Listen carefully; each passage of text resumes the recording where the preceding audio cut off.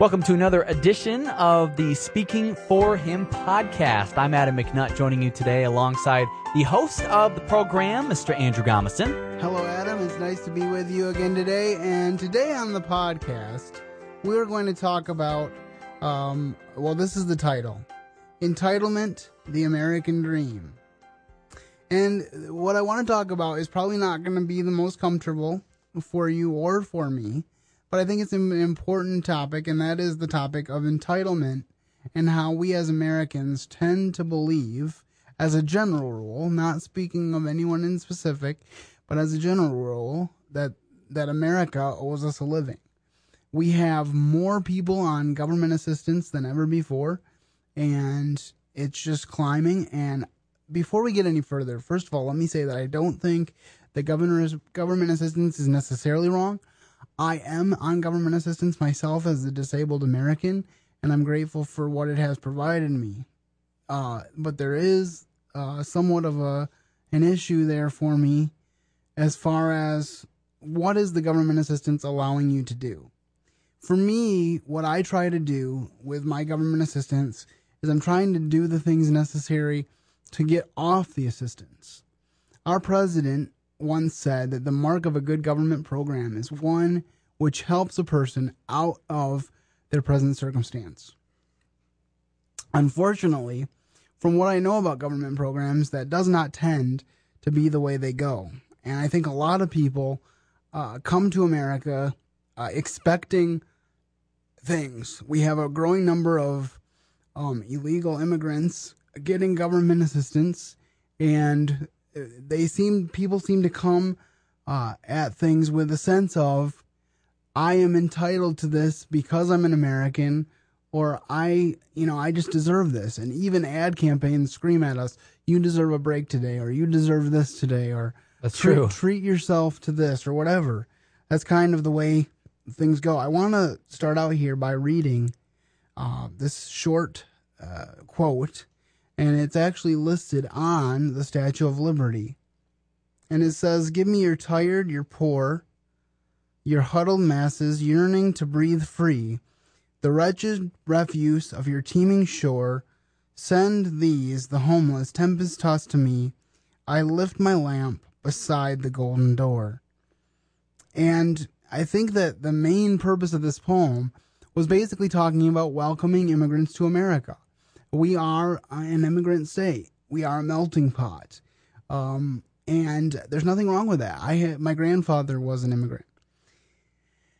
But the thing is, a lot of the people that came in years past came to work hard, to earn a living, and to make things better for their families. And there's a good number of people that are doing that today.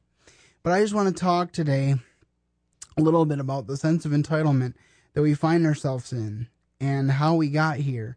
I think that people have an aversion to work. And so I think we need to talk a little bit about what the Bible says about work. The Bible says in Genesis 2:15, "And the Lord God took the man and put him in the Garden of Eden to dress it and keep it." Now keep in mind that the fall doesn't happen until Genesis 3. So work is not a result of sin. Hard work, sweaty work is the result of sin, but work itself came before sin. So work is not a curse.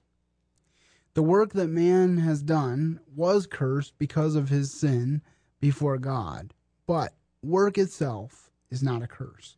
We need to keep that in mind. And it also says this about work. It says in Ephesians 4:27, "Let him that stole steal no more, but rather let him labor, working with his hands the thing which is good, that he may have to give to him that needeth." There are 689 verses in the King James Bible, at least, that specifically mention work. So Wow. This is a very important principle to God. And I don't know if you have any thoughts initially, Adam, before we go any further. I do. It reminds me back of my teenager days. I wish I would have heard something like this, because it is easy in our country, and we're so blessed. I mean, first off, just to say we're extremely fortunate and thankful, blessed by God to have what we do. But I think it's so easy in a country of plenty we have so much plenty that it can kind of get into that mindset of, well, I could just kind of just quick grab it or quick get this, or someone can quick give it to me. And it's interesting how even out of God's word, it's kind of pointing us back towards that labor, that hard work, not to suffer, but because of the good fruit and things that can come out of it. So it's a good thing if you think about it. And it's easy on days where you're tired or maybe not feeling good, where hard work doesn't look that appealing, But it's interesting how God's word is kind of pointing it towards hard work. Like, well, you do have to work hard, give a little bit, but what are the good things that can come out of it? Okay, well, and here's a proverb that says this. It says, he also that is slothful in his work is brother to him who is a great waster. Proverbs 18:9. And then the polar opposite of that is Proverbs 22:29, which says, seest thou a man diligent in his business? He shall stand before kings. He shall not stand before mean men. So the Proverbs pull no punches about work and the lack of work. If you're slothful, you're not going to be appreciative of the resources that you have, and it's not going to be a pretty picture for you. But it says if you're diligent in your business, then you're going to expand your reach. You're going to expand your opportunities. And it's not necessarily talking about material wealth, but God always takes care of those who are his. And I just wanted to talk about some practical implications of this entitlement thing that I'm talking about.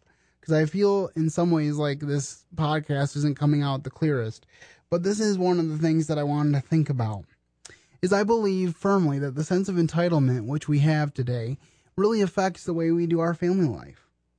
I've really thought a lot about the fact that a lot of people feel compelled to limit their family size.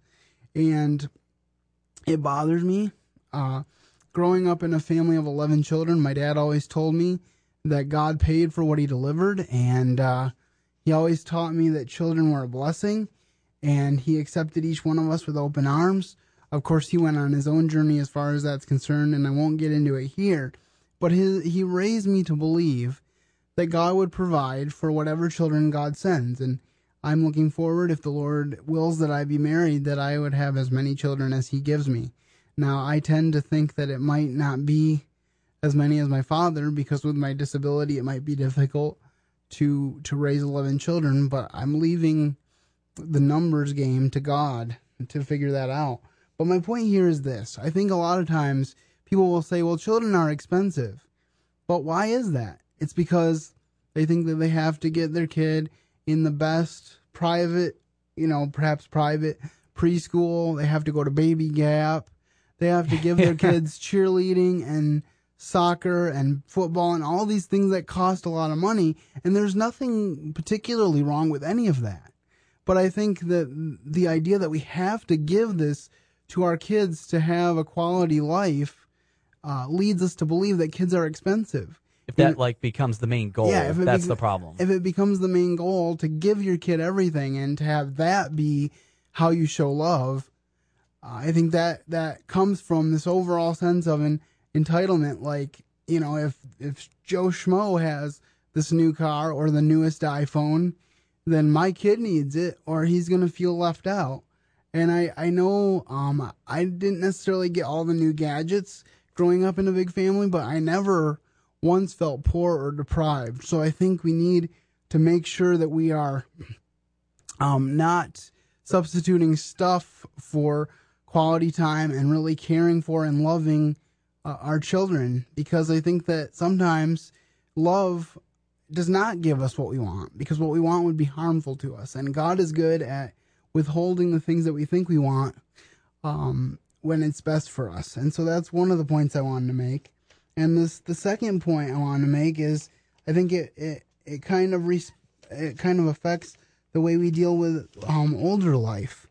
I have nothing wrong with nursing homes and retirement communities per se. I go to one every month and I volunteer there as a speaker. But I think that we have too many in our society. I think that there are people that need advanced medical care, and so they need to be in those facilities. But there's definitely people that are there because it's easier for adult children to let their parents be taken care of by someone who is outside of their family, and so they don't have to worry about it, than it is for them to take the responsibility for their children. I have told my parents that as far as it lies with me, I will do everything I can to make sure that they never end up in a nursing home. And I think I have at least a few siblings that would echo those sentiments, because our parents spent, 18 years plus taking care of us. There are many ways in which my parents still take care of me. So I feel like I owe them at least that much to be willing to take care of them. And I think this modern idea of the retirement community and nursing home as just a place for someone who is otherwise healthy and doesn't have major health problems is another symptom of this society of entitlement, and just the idea that we need age segregation everywhere, and we don't need to learn from other ages. I really benefit from having friends that are quite a bit younger than me and friends that are quite a bit older than me, and I really got into trouble a lot of times. Not what most people would consider major trouble, but I got into trouble when I spent time with my peers when I was a teenager, and allowed non-Christian friends to kind of bring me down. So I've really benefited from having a diverse network of friends to encourage me and who I can encourage. I think I might have mentioned before that I think it's important for everyone to have a Paul and a Timothy, someone that they can be encouraged by and someone that they can encourage. And I think that gives us balance in this journey that we call the Christian life. And I just wanted to close with this verse in regards to the elderly. It says in Proverbs 23:22, "Hearken unto thy father that begot thee, and despise not thy mother when she is old." Proverbs 23:22. And so, Adam, do you have any final thoughts before we end this podcast? I do. I have a favorite saying that really goes along with what we are talking about, especially with we were talking about earlier about immigrants coming in and parents as you're raising your kids. There's a saying out there, and maybe you've heard this one before. I don't know if you ever not either, Andrew, but it says, "Give a man a fish, it'll feed him for a day, but teach a man to fish, and it'll feed him for life." And kind of thinking about that with our spiritual life, our physical life. If we always kind of expect to fish, we'll be fed at that moment. But when we really give our best and work hard for God, because that's what He deserves, is our best, And if we teach other people, maybe even that's, I know I'm friends with a pastor, his name's J.R. Pittman. He says that a lot. Teach, be disciples, make disciples. Teaching others to fish in life, it can really shape people spiritually and physically. It makes a big difference. Absolutely. And I really think that is key. I know I'm going back to the iPhone, but I was kind of joking with a friend of mine because he had an iPhone 4 and then I got a 4, and then he got an iPhone 4S and I got a 4S, and the next time I turned around he had an iPhone 5. And so it was I kind of half joked with him that I was trying to keep up with him and it was futile. And the thing is, it is futile. Technology changes so fast that you can't have the latest and the greatest all the time, nor should you endeavor to have that necessarily, because it can affect the way that you prioritize other things. We make time for the things that we prioritize. So we need to prioritize the Bible. We need to get back to the blueprint of the Bible. And that's a lot of what I outline in my book, Men of Valor, which is not in print right now.